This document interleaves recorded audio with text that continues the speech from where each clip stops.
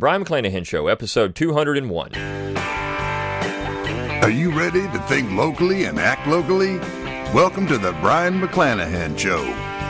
Welcome back to the Brian McClanahan Show. Glad to have you back on the program. Glad to be here. Don't forget to follow me on Twitter at Brian McClanahan, like my Facebook page at Brian McClanahan, and of course subscribe to my YouTube page where you can watch this podcast at Brian McClanahan.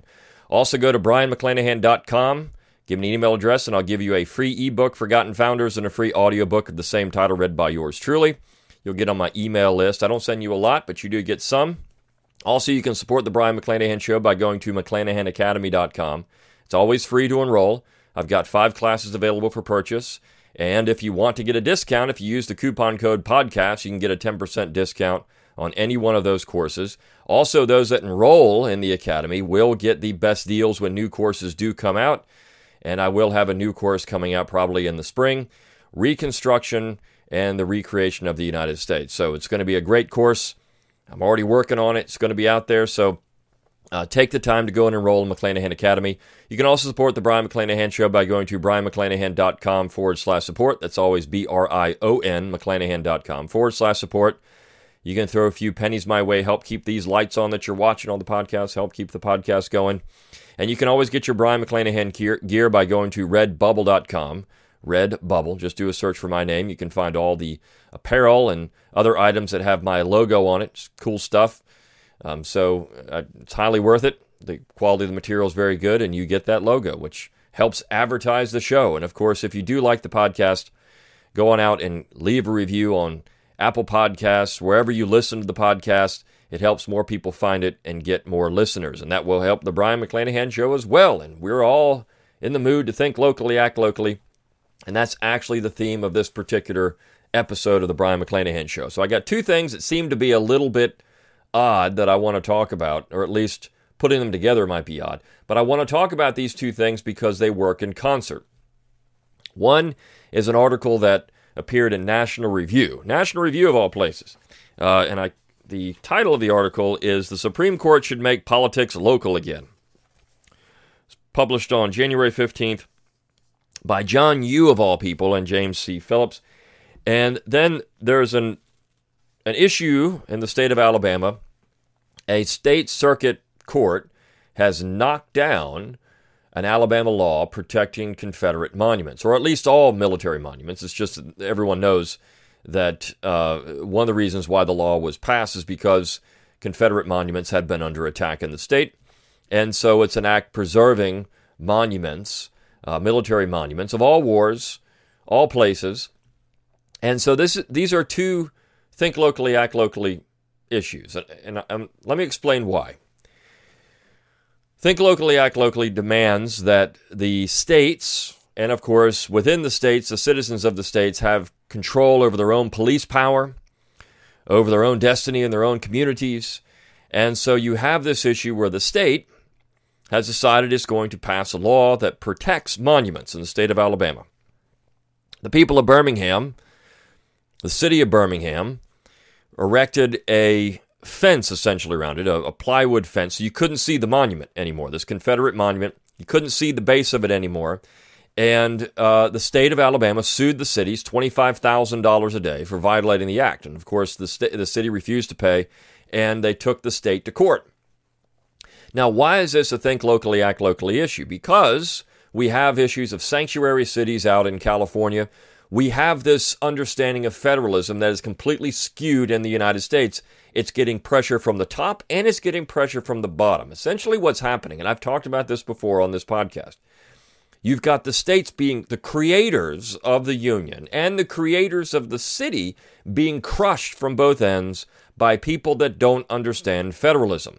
They don't understand that the states are completely sovereign in this entire process. And as a sovereign, they can really do what they want. Now, this is hard to understand because we don't look at things like this, but a sovereign entity, the state, which created the union, can then destroy the union if it wishes to do so. Now, under that relationship, the central authority had certain powers that the states delegated to the central authority, and in those certain powers, the central authority had supremacy. And that came down to Two issues, essentially, defense and commerce. But commerce, when I say supremacy, there's also concurrent powers with the states. Okay, so it's not exclusive when it comes to commerce. Interstate commerce, regulation of interstate commerce, and international commerce was under the control of the general government, not the states. But intrastate commerce, completely different story. Okay, and when you take it down to the individual level, a whole other story as well. So the expansion of the Commerce Clause is one of the great tragedies of the modern legal profession and what's happened in the 20th century, how the Commerce Clause has been used to distort original intent. Same thing with the taxing power. And this article in National Review gets into that. It's a little simplistic, but it gets into that. Now, that means that the state still is sovereign, though. It has internal police powers. It can do what it wants. The city of Birmingham is saying it doesn't have that. And this judge in the 10th Circuit for the state of Alabama is saying it doesn't have that either. And he cites all kinds of federal cases, where the Supreme Court has decided, well, the states can't do this. The Supreme Court has no role in that. The 11th Amendment makes that very clear. The state has state sovereign immunity. It can refuse to be sued if it wants to. Only sovereign entities can do that. And you have to look at this in a way like a king. Okay, and the states have that kind of role. The king theoretically owned all the land, and the dukes, barons, counts, whoever it was, the noblemen, owned the land at the pleasure of the king, and then the people that owned the land from the noblemen owned the land at the pleasure of the king. It was all the king's domain. In fact, this is how the colonists actually argued against Parliament in the period leading up to the American War for Independence. We are the king's domain. Only the king can make laws for us because we're not represented in the Parliament. And so because the king theoretically owns all this land, only he can decide how these things are going to happen in these colonies. Well, that means the colonies were mere corporate entities of the king. And the king did have final authority. He could decide whatever he wanted for those colonies. That is the way that sovereignty is exercised. The states create the cities. And therefore, because the states create the cities have complete control over what the cities will do. Now, the Supreme Court said, well, that's not true. You can't do that. The cities are saying they have rights. Now, the citizens of the cities have individual rights, but the cities themselves are created at the pleasure of the state. This is a complete distortion in this ruling, and I'm going to read some of it, of any understanding of American government. It is so stupid that it almost defies any type of logic. You almost couldn't make it up. And I know some of the things that are going on in the United States in terms of politics and other things are so stupid, you almost can't make this stuff up. But this is what's happening. So, on the one hand, you have the National Review saying we need to return to federalism. That's great, but the way they're saying we need to do it is just it's completely ridiculous. And of course they'd say this because John Yoo is a nationalist. And so the Supreme Court, they were saying, are going to be the ones that have to be involved in this process. Now, you could say that the Supreme Court has to be involved in the process because if they're not involved in the process, there's going to be some type of pushback against this, and you're going to have a situation where you have lawlessness. This is what the nationalists say. If the states exert their own powers, their own sovereignty and independence in opposing unconstitutional laws. And that's really what's at stake here. It's not about constitutional laws. No one's saying that the states can resist constitutional laws. All that the people that advocate the 10th Amendment are saying is we can resist unconstitutional laws. The states can. So the states can say this law is unconstitutional and we're not going to enforce it. This is simply what they're saying. And at the end of the day, what happens is, well, if the federal government decides to enforce the law, that means they have to use their own police powers to do it. And therefore, you have to have, you look at this, say, with the fugitive slave law, which the states didn't have to enforce it. The federal marshals did, though. Of course, that gets into a whole other situation. Was that even, we can talk about constitutionality, and I get into that in my course, American Constitutions, when I talk about nullification and the fact that the Fugitive Slave Clause is in the Constitution. We can talk about how enforcement and other things, but the fact it's in the Constitution makes it constitutional. So, regardless. And I mean, thankfully it's not there anymore, but these are some of the questions we have to deal with. So to say the Supreme Court has to be the final arbiter in all this is actually flipping the whole process on its head, even though that these individuals say this is what they're trying to avoid, is flipping the whole process on its head. And they're right about this in a lot of ways. So one thing that's interesting about this article is that they're saying that somehow the Roberts Court has reinvented federalism. This is a strange position. But they get into the fact, they say this, of course, federalism does not just benefit liberals. During the Obama years, conservatives sought refuge in the states, and because they start by saying, hey, look, federalism's good for the left.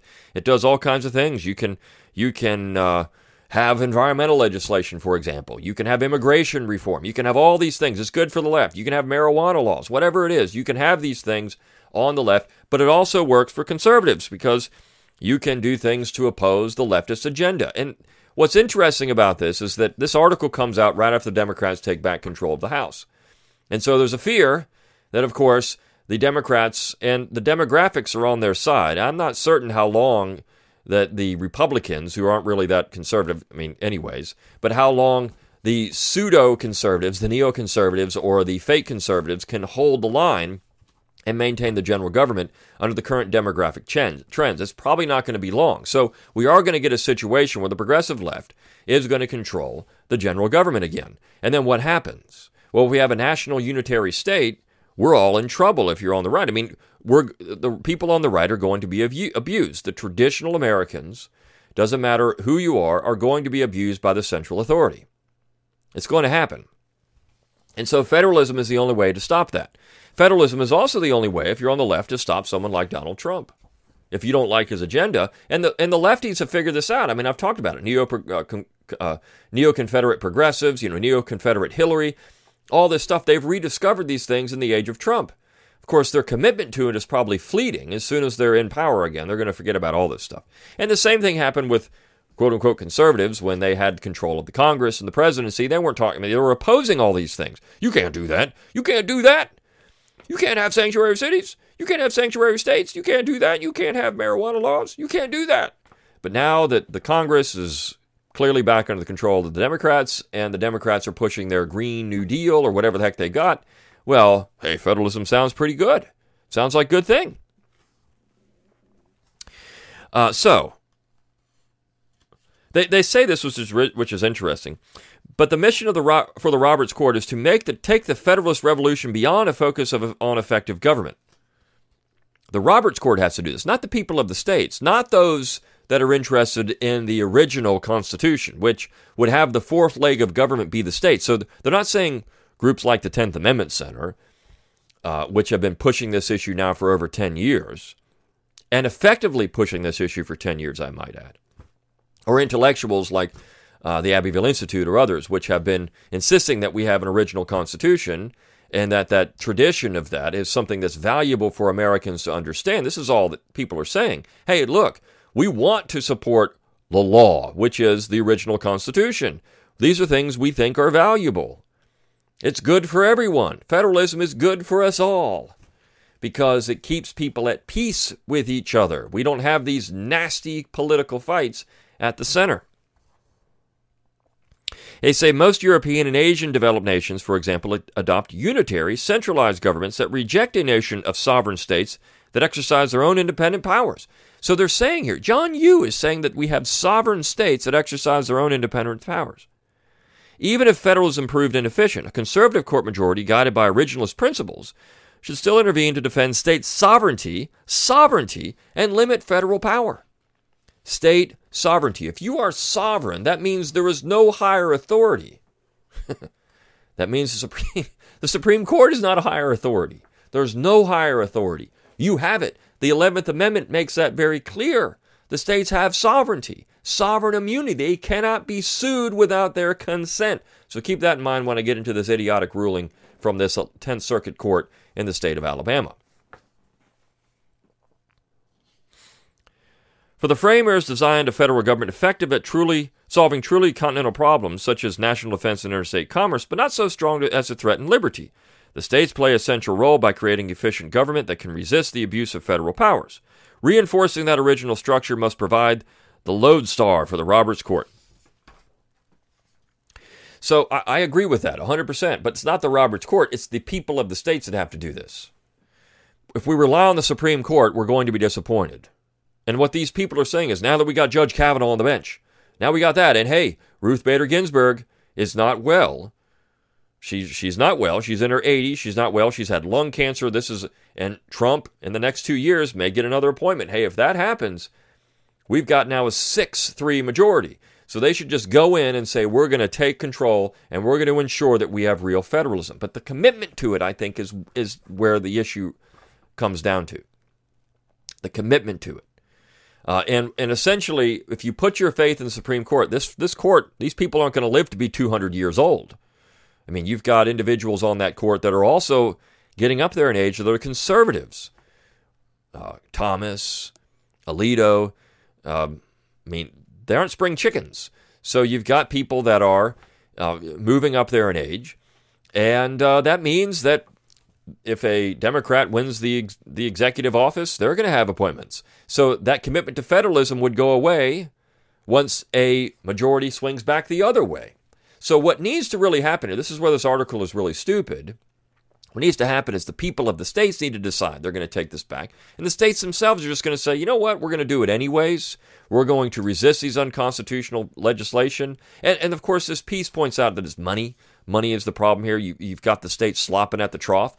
Heck, the agrarians, the 12 Southerners, pointed this out in 1930. We don't need to be slopping at the trough as the states. Get off the heroin drip. Get rid of the free cash, and the states can do what they want. You got to stop taking the cash. You got to figure out at the state level. If we want these services, if we want these goods, we're going to have them ourselves. And on the other hand, these unfunded mandates, federal mandates that the states do X, Y, and Z are completely unconstitutional. We're not going to do them. They say, our Constitution is designed like a pyramid. At the top is the national government, which exercises power that is supreme, but that national power is also limited in scope. At the bottom of the pyramid are the states. Their power can be superseded by national power where there is a clash, but the states' powers are much broader in scope, meaning in many areas of life, only the states have power to act. Unfortunately, this is not the real understanding of the supremacy clause, at least the original understanding. The general government is supreme only in its spheres of influence, not where the powers clash, but where it has delegated authority, which would be interstate commerce and defense.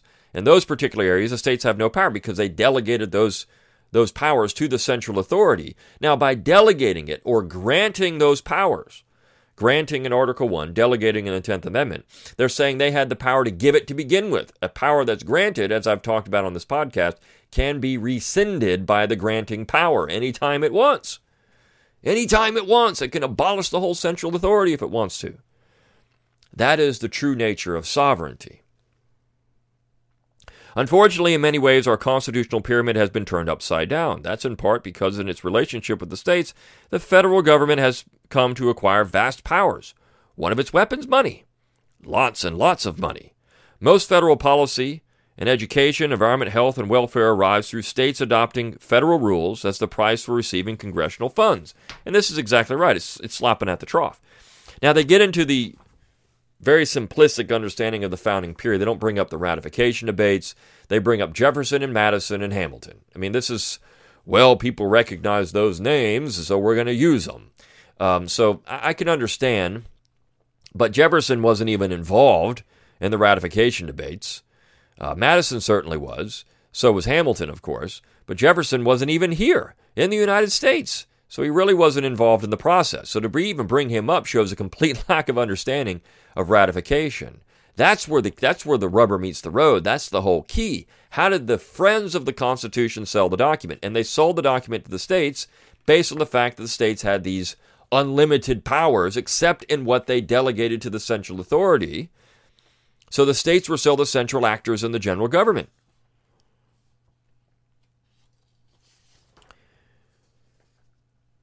So they get into the fact you have the spending power, you've got the commerce power, regulate commerce, these are problems, and the fact that the Supreme Court has unconstitutionally expanded these powers. But they do say something, I mean, I think this is in some ways funny. The Federalism Revolution. Starting in the 1990s, the Supreme Court began to halt the expansion of the Commerce Clause. And in Obamacare decision, they did the same thing.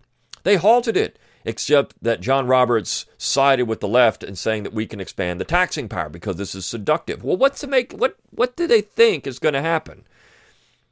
I mean, of course, they say this power is seductive, so the Supreme Court always fails people. It always does. So you want to put your faith in 9 justices?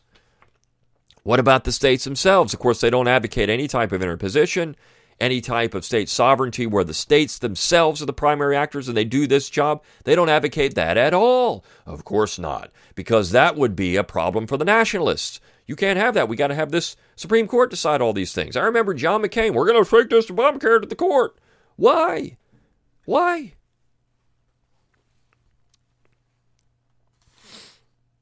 So, they conclude with federalism's future. To restore federalism to its proper place in our constitutional order, the Supreme Court must return to the original understanding of the spending and commerce clauses. Well, good luck with that. I mean, really, good luck with that. So here we have these guys. Well, here's what the Supreme Court must do. So I'm sure these judges have read this National Review article and said, yep, there it is. John Yoo said we got to go back to originalism, so that's what we're going to do. By golly, by gosh, we're going to go out and we're going to return right back to originalism. Because John Yoo said so in the National Review. I'm sure, you know what, we're just going to forget about all the things we've done to this point. We're just going to go right back to that. And I'm sure the 4 justices who are on the progressive side are going to read and say, you know, by golly, by gosh, John Yoo is right. We need to get back to this because this will help progressivism in America. Heck no, they're not going to do that. Congress can tax and spend on activities authorized by the Constitution as long as that spending is on something that truly benefits the national defense or the welfare of the whole country. Congress may regulate the sale or trade or transportation incidental to such of goods that cross state lines. Congress can do nothing more under these constitutional provisions. I mean, I agree with this 100%. But the Supreme Court's not going to uphold that. The Supreme Court's not going to decide with that. They haven't. In almost 100 years, they haven't. I mean, I guess I'm exaggerating a little bit there. Since the 1940s, they haven't. So we're talking about 70 years. They haven't done this. And maybe if the court had a 6-3 majority, they might do this. But again, that 6-3 majority is fleeting because at some point, demographics, not on the side of the right,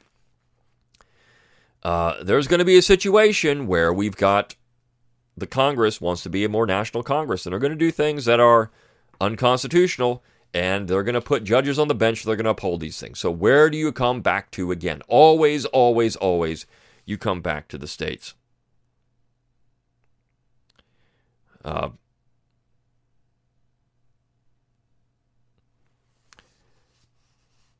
They conclude with that, of course, there's still going to be problems with this, and I'm sorry for the pause there. Of course, there's still going to be problems with this. The fact that they talk about immigration. Immigration is still a prerogative of the national government, and that's because that the Constitution authorizes Congress to regulate only naturalization, which is distinct from immigration. And they're saying it's executive problem. Washington could control defense, security, foreign affairs, and trade, where unified control clearly benefits the nation as a whole. But many national state disputes would tip in the state's favor once the national government lacked authority to spend and act in that area, or at least the national government's ability to act would be severely curtailed. And under that constitutionally ordained regime, the old saying that all politics is local may once again ring true. So, I mean, heck, I agree with that. I agree with that 100%. That sounds like a great thing. Let's go back to think locally, act locally. Unfortunately, for the National Review, what they're advocating how to get there is a bad idea. Now, let me tie this into this Birmingham situation. And I don't want to spend a lot of time on this, but it's just funny in this particular ruling. The judge in this particular case, the state of Alabama, was sued by the Southern Poverty Law Center, of course, is going to be involved in this. And there's the city of Birmingham, on behalf of the city of Birmingham. And essentially what the state concludes, generally the state contends that because an Alabama municipality is a mere instrumentality of the state can restrict the city's power to express its disagreement with the act. Well, it can. I mean, that is real sovereignty. Now, it doesn't mean that it can't prohibit citizens' power to express disagreement with the act, and they can do that by writing, they can do that by speaking, they can do it by any manner, but not violating the law and putting up a big barrier around it. The city did that. The city government. The city government is created by the state. The state could simply abolish the city tomorrow. They could revoke its charter, and all of that quote-unquote city property would go back to the state. So that's city property is held at the pleasure of the state.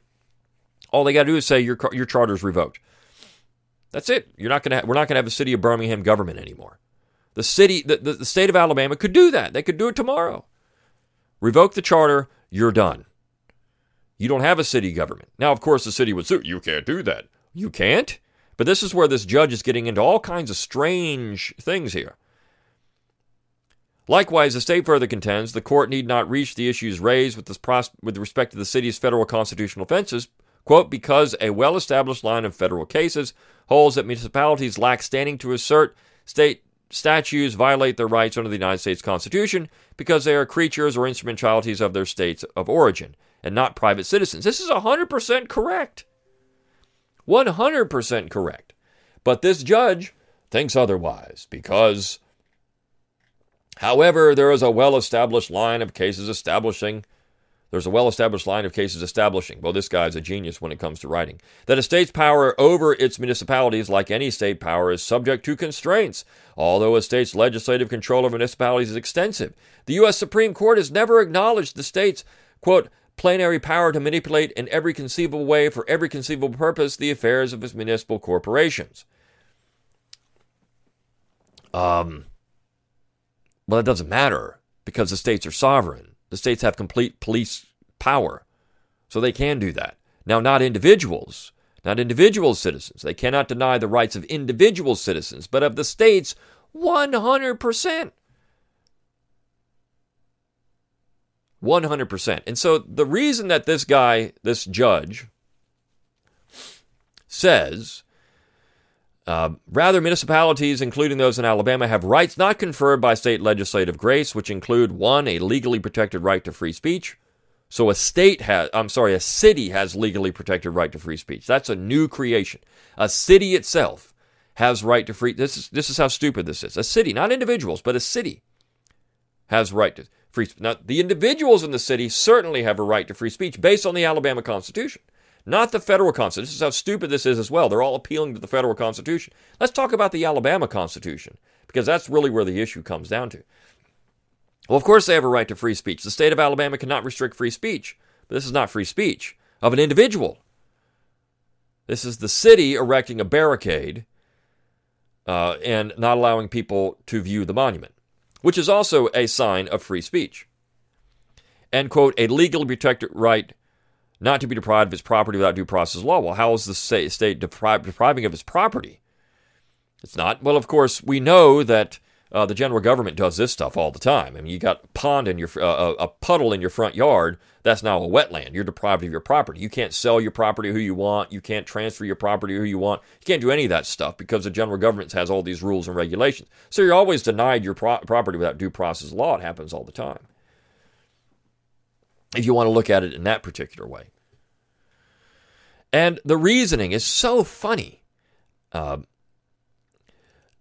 The reason this judge thinks that the city has the right to block the view of this thing is because the overwhelming majority of the body politic of the city is repulsed by the monument. So that, under this logic, and I just want to get, because this is a think local. I mean, look, this is the local government. This is a state issue. But again, it is an issue of federalism. The states are sovereign. They can do what they want. Under an original understanding of the Constitution, the cities are mere corporate entities of the state, and they can abolish the entire city if they want. But think about what the judge is saying here. If anyone is repulsed by anything in a city, so if you live in your city XYZ and you're repulsed by something that's going on, you can pass a law that would say we're not going to do that. So if you're repulsed by obscene images, well, even in personal use, you could get rid of those things. If you're repulsed by a certain type of attire, certain type of dress, you could get rid of that stuff because that's repulsing to a majority of the body politic. But that's not what people have said. These are free speech issues now, see. And of course, that monument erected by the UDC